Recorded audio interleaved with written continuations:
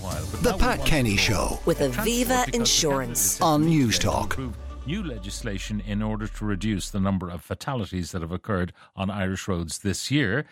We're also going to take a look at the reallocation of Dublin City Centre road space to buses, and can it work? Joining me now is Conor Faughnan, transport commentator and consultant and CEO of the RIAC. Conor, good morning. Hello, Pat. So what do you make of the Jack Chambers measures? Well, not much, and I don't want to be unkind. I think government has rather suddenly come to the realisation that road safety is slipping, deteriorating badly. Look, this is a tragic stat, but we won't dwell on it. But we know we're going to be at least 30% worse this year. So road safety is going south. Why is that happening? To my mind, the single biggest reason is that they've allowed the traffic court to diminish. It's only half its strength. That should be acknowledged and should be front and centre of the solution. It frustrates me a bit when instead of acknowledging that, we brainstorm up new laws. That happens all the time. So what's going to Cabinet today is essentially a brainstorm of some theoretically nice new laws. One is the reduction of speed limits right across the country by lowering the defaults. That could be a bad thing as well as a good thing, because they're supposed to be set locally by local authorities to consistent guidelines.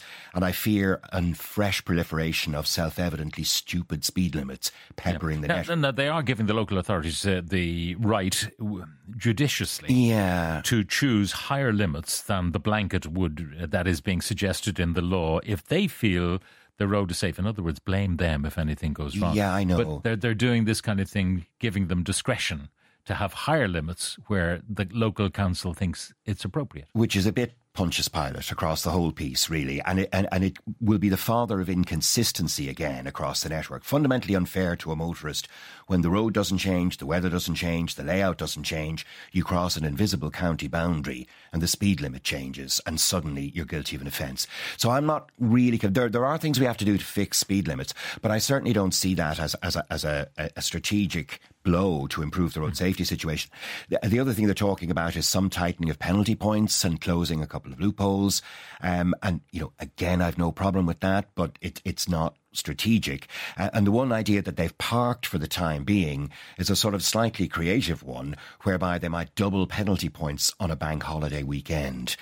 And, again, okay. And some countries have tried things like that. In New South Wales at the moment, they have an experiment running whereby if you stay offence-free for 1 year, you can get 1 point reduced off your sanction. And people are saying maybe that's a good idea, maybe not. But again, fundamentally, you're just tweaking with the knobs here. You're not changing anything fundamental. And of course, without enforcement, it doesn't matter. And all done without even properly acknowledging what really is going wrong, which is enforcement. So remember 10 years ago, we for 1 year anyway, we statistically had the safest roads on the planet, bar none. Irish road safety record was better than Sweden, better than the UK. It happened about 10 years ago. What were we getting right then that we're not getting right now? And it wasn't double penalty points on a bank holiday weekend. It was Gardaí. So they've got to fix that problem, or at least acknowledge that that is the problem, rather than just, yet again, new ideas for new laws. The idea of being able to apprehend someone who gives a sample, and I'm not sure what the sampling technique is for drugs. We're talking about drugs now rather than alcohol. And they can keep you under arrest until they get the results back. What's that about? Yeah, well, there's a roadside mouth swab test currently. And that's what they use for sort of field screening. Mm-hmm. And I recall when a digital alcometer in the Garda station was introduced 20 years ago now, there was actually a Supreme Court challenge, and it's centred around the validity of the detention. So if a person has to wait 15 minutes before they can fairly use the sample machine, the constitutional question was, is that 15 minutes of detention constitutionally appropriate, or does it convey? And you know what? Fair point in the civil rights sphere, and it did ultimately need a Supreme Court decision. So I think it's around closing that one off where drugs are concerned. And again, how long does it take to get the test back? It depends on what you're testing for. I know the mouth saliva test which is a swab, gives a fairly quick result. But I believe that screening result then requires you to take either give a sample or take a more comprehensive test. But if you clear that sample, off you go. Off you go, unless again there's another reason, because you could be impaired by something else. You could be on legal medications that you've taken wrongly or something. Not necessarily the cannabis or the cocaine that's being swabbed for. And if you're impaired by anything, that's an offence. And this text, reducing speed limits and lack of enforcement. I pass on average 2 go-slow vans per journey on my 100 kilometres each way commute. Reducing speed limits on good main roads will do little for safety due to reduced concentration, not to mention adding, in my case, 30 to 40 minutes extra time on the road. So people not making due progress would have failed your driving test years ago. Yeah, indeed. And look, we have changed culturally in the last 20, 25 years, I think rightly and appropriately. I think general speeds have come down. Our road safety standards have improved enormously. And as I say, there was a year when we were top of the league, like Leicester City. We actually won it one year. And we've fallen down the league table since. So I'm not sure that we need to do much more than get back to the knitting, go back to physically doing diligently the stuff that we know works week in, week out, month in, month out. Interesting thing here, shock advertising is no longer a feature of the road safety programme, and it doesn't reach young drivers who today watch less TV or no TV. I mean, you have to be on social media if you're going to hit them. Yeah. But no more shock advertising. Well, that was a deliberate tactic for a while, and actually it was copying an Australian model, which had been really, really effective, and the Irish ads were powerfully effective for a long period of time. People will still remember them and talk about them, and they always tested in research as being really, really, really impactful. A couple of things happened. Firstly, we kind of got used to it. You know, the first time you saw Pulp Fiction, you were on the edge of your seat, and now you just channel hop past the juicy bits. We sort of got immune to it. The other thing, more significantly, is the RSA has sort of lost its support and its budget and its leadership role. I mean, road safety isn't a cabinet post anymore. RSA's star has been allowed to diminish a bit, and they actually deserve to have the resources to invest in those sort of things again, but they don't currently. I'm to ask you this one. Why do driving instructors teach learner drivers about progression in a manner that teenagers use to justify ratcheting from 0 to 100 in jig time? My son uses this to speed. It's madness. Yeah, he's wrong. The son is wrong. I mean, keeping up in a smooth manner with general traffic and acting in sympathy with all the other road users around you is a natural part of good driving. It doesn't mean you rocket off from a standing start. It clearly doesn't mean that. In the same way that if you're on a road where the speed limit is 100 kph, it doesn't mean that 100 kph is the only acceptable cruising speed. It means 100 kph is the maximum speed permitted in ideal circumstances. So we do have to adjust to the fact that, there's other traffic on the road. That will mean moments of impatience for you. You have to live with it. You have to drive properly. What happens if you're taking prescription opioid medication for pain? Would you fail a roadside test then? Well, it depends what you're being screened for. And I think conceivably for types of opioids. But if you're taking those on the instruction of your doctor and in accordance with the script that you've been given, then there's no reason why you shouldn't drive if your doctor tells you can. Okay, but you have to produce the prescription then, do you, on the roadside if you're stopped? You would in evidence, ultimately. I'm not sure you'd have to produce the prescription. No, but I mean, if, for example, you fail the test and you are on prescription meds, they haul you to the Garda station and detain you until they get a result, and yet you are approved to drive presumably under the law by your doctor. Yeah. What then? Well, I mean, are we looking at litigation? I think that's a bit of an edge case, Pat, and I suppose conceivably it's true. You've got to cover all of this off in the law. You do, and I suppose from a guard's point of view, that guard in that circumstance might say, okay, I have a reasonable basis for suspicion here, which gives me the right to check. And again, we might be back in the Supreme Court discussing the constitutionality of that, but the practicality of it, I get. Tell Conor it's up to drivers to improve road safety, not just Gardaí. I have driven from Carlow to Waterford this morning, dull, overcast, but so many drivers with no lights, plus none of them using their indicators appropriately. That's that one there. Last weekend, a young lad was parked for most of the day about a mile from our house. Sadly, he had driven many miles and did not know where he was. He was under the influence of drugs. This one suggests that the government should fix and upgrade the roads on the basis of the enormous road tax we pay to drive upon them. That's from Mick in Cork. Another one, unless buses, and this brings us to another topic, unless buses run 24/7, city streets would be less safe at night due to the absence of passing traffic. Would you walk from O'Connell Street in Dublin to the end of Grafton Street at 2 a.m. if the only sound around was footsteps. And in a related way, as a truck driver who does regular medical deliveries to city centre hospitals, I can tell you the amount of space now taken over for cyclists and buses is just crazy. Roads are now so incredibly narrow that trucks and buses can hardly pass each other without clashing mirrors, a very dangerous situation. This fetish by the Green Party and Dublin City Council to force motorists off the roads needs to be stopped. And that is something else we wanted to talk about this morning. They're going to take cars off the North and South Quays in Dublin, off Nassau Street, and where else? Well, the Quays essentially is, and they're extending the bus gate at College Green and Beresford Place. But if you look at a mental picture of Dublin, essentially it will become really, really difficult to drive through the city. They say that they're trying to facilitate driving to the city as a destination, but they want in all contexts to discourage through traffic.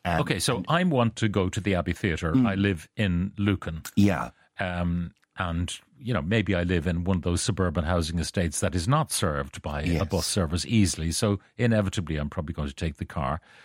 How do I get from, say, the entrance of the Phoenix Park to the Abbey Theatre if they close off the North Quays? And the answer is with tremendous difficulty. And maybe you can navigate your way through to the multi-storey in Smithfield or walk from there. Maybe you can take the Lewis further out. Okay, I'm in a wheelchair. Yeah, I accept that. And it's been one of the criticisms that I've made. And this is an evolution thing. I mean, Dublin City Council have been progressing this for quite a long time. And on the one hand, Dublin had a massive traffic problem, massive air quality problem. They wanted to get general traffic out, facilitate public transport. We all get that.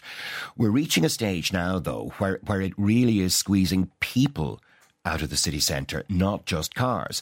And I've said to Dublin City Council to remind them again that within the lifetime of this policy, every car you're talking about is going to be a zero-emission electric vehicle. So it can't be about pollution. Yeah, what then is your reason for still hating them and wanting them out of your city? And the other thing that I would point out is that we are seeing the Donut City effect in Dublin. Dublin has struggled to recover from the pandemic more so. When I say Dublin, I mean the city centre has struggled more than the peripheral suburbs. I'm working the RAAC now on Dawson Street. You see it every day. I mean, the working population has diminished enormously. There really aren't Mondays and Fridays. The buzz has dropped down. Trading in Dublin is more difficult than in the suburban shopping centres. What does victory look like if you're Dublin City Council? And if the only thing that you're counting and your key measure of success is, did I stop cars? Now, is that a diesel car or an electric car? Doesn't matter. Did I stop cars? And if that's your only measure of success, then congratulations. Dublin City Centre looks like a success. Okay. But if you're a business in Dublin City Centre, it sure as hell doesn't feel like a success. Not at the moment. All right. So I'm getting from Lucan to the Abbey Theatre. I'm just doing this in my mind's eye. So I drive down the quays and I trundle along past the forecourts, past Capel Street, which is blocked off to all traffic now. Then I finally find a turn left at Jervis Street. I go down to Parnell Street. I turn right onto Parnell Street. I then queue for quite a long time to get onto Parnell Square. If I make the mistake of going all the way around past the Gate Theatre, can't go down O'Connell Street, I must turn left. Then I go up left and I'm trying to turn into Mulb Street. Sorry, not allowed. Then I go to the next turn, Gardner Street. I'm not allowed. So I'm thinking, how in God's name do I get I would imagine your Google Navigator would just throw up in bewilderment. So what I have to do is I have to go back somehow to where I used to be. That was on Parnell Square. Yeah. And instead of turning down by the Gate Theatre, I go straight across by Finlayter's Church and eventually find myself on Gardner Street then. Yeah. And then I look around for a car park that I can actually make my way to, and I can't get to the Abbey Street car park. Yeah, and I guess the city's answer, whether it's a good one or a bad one, is when you are sitting in the Abbey Theatre, you'll hear the ting of the Lewis just outside. And I guess the city's answer would be, there's public transport access to the Abbey. Now, I again, take the Abbey in microcosm. I'm not convinced that's a good enough explanation, and you do want to believe that your city council is on your side. And when I say on our side, I mean on the side of prosperity in a calmed and pleasant Dublin City Centre. That's the cake we want to bake. But when it comes to the recipe, as I say, Dublin City Council seems to some degree fixated on the importance, in inverted commas, of preventing people arriving by car. And if you do that en masse, remembering that you're now talking about electric cars, and you're talking about a much quieter city centre where you don't have more's the pity, you don't have the working population and you don't have that sort of critical mass. Congestion now is happening outside of the city centre rather than within it. But Dublin City Council is cracking on and on and on and on. And what do they win? What do we get in the end if you have a city centre that is so calm that I can go through from one side to another on my bicycle and I could play golf on O'Connell Street? But come darkness, there's only the sound of my footfalls and there's no evidence of commerce and there's no evidence of buzz. And you feel that a bit in Dublin City Centre at the moment, and the council's policies should be around fixing that. So they may need to reassess. Brendan O'Brien is one of the leading figures in there, and they have done enormous good work, I have to say, and they will have detailed counterpoints to everything I've said now.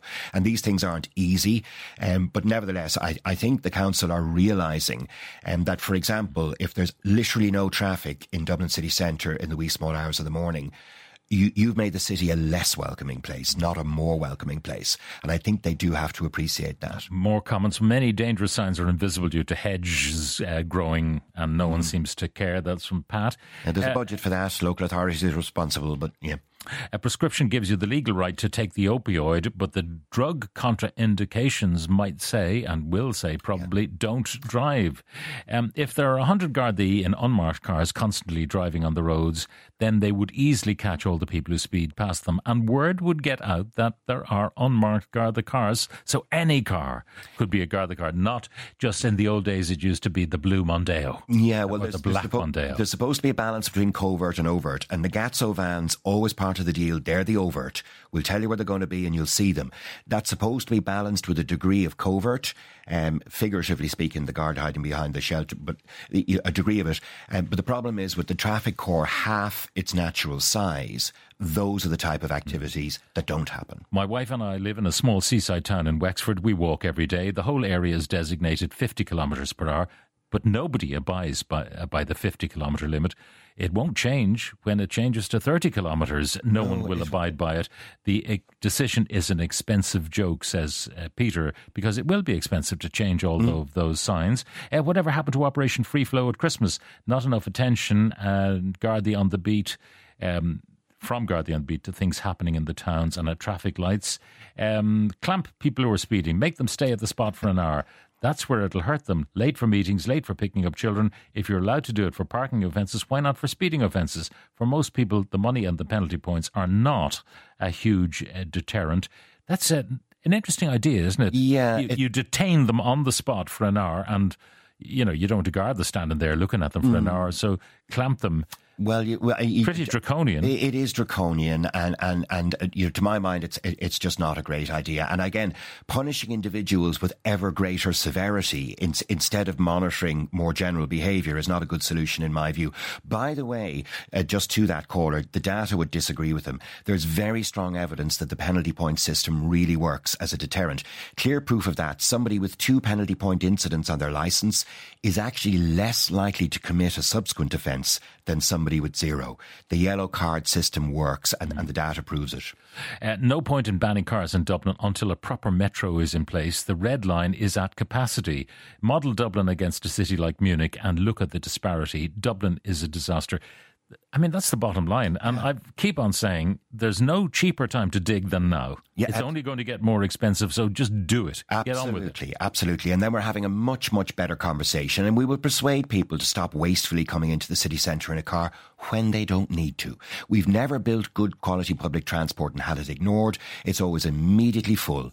Build the public transport rather than building roadblocks effectively. No, you put up roadblocks and there'll be no traffic, but that's no sort of victory. Dublin is ugly at the moment with all the bits and pieces and bollards and markings and barriers, and you feel it when you travel abroad and compare. Does Conor think that cars have far too many gadgets in them now, causing distractions and leading to accidents? Yeah, and in fact, I think we spoke about that during the year, Pat. A lot of motorists declare themselves to be confused by all the bells and whistles on a modern car. And you'll hear people saying things like, why is it doing that? How do I go back to this? How do I go back to... So, yeah, it definitely happens. Traffic light sequencing throughout Dublin, but particularly Dublin City Centre, so short, allowing only a few cars through at a time, it causes traffic congestion, presumably deliberately to give cause to ban cars to city centre on the basis of artificially exaggerated traffic congestion. Stop-start is also bad for fuel economy and worse for the environment. That's from Ian in Dublin. And I've seen the sequencing. It's supposed to be all coordinated, and now and again one junction will lose connection to the network and it will revert to a timer, so it can sort of wink on and off, oblivious to what its neighbours are doing, and that can feel. But there's no, and it's not a conspiracy. Well, maybe it is a conspiracy theory, Pat, but a lot of people will just get the impression that it's done on purpose, just as a little spite bomb, just to make your journey. Interesting one. In the Phoenix Park, nobody sticks to the 30-kilometre speed limit, particularly those heading to Garda headquarters. Well. Never speed checks in the park. Anyway, Conor, thank you very much for ventilating all of that with us. Conor Faughnan, who's a transport commentator and CEO of the RI. The Pat Kenny Show. With Aviva Insurance. Weekdays at 9 a.m. on News Talk.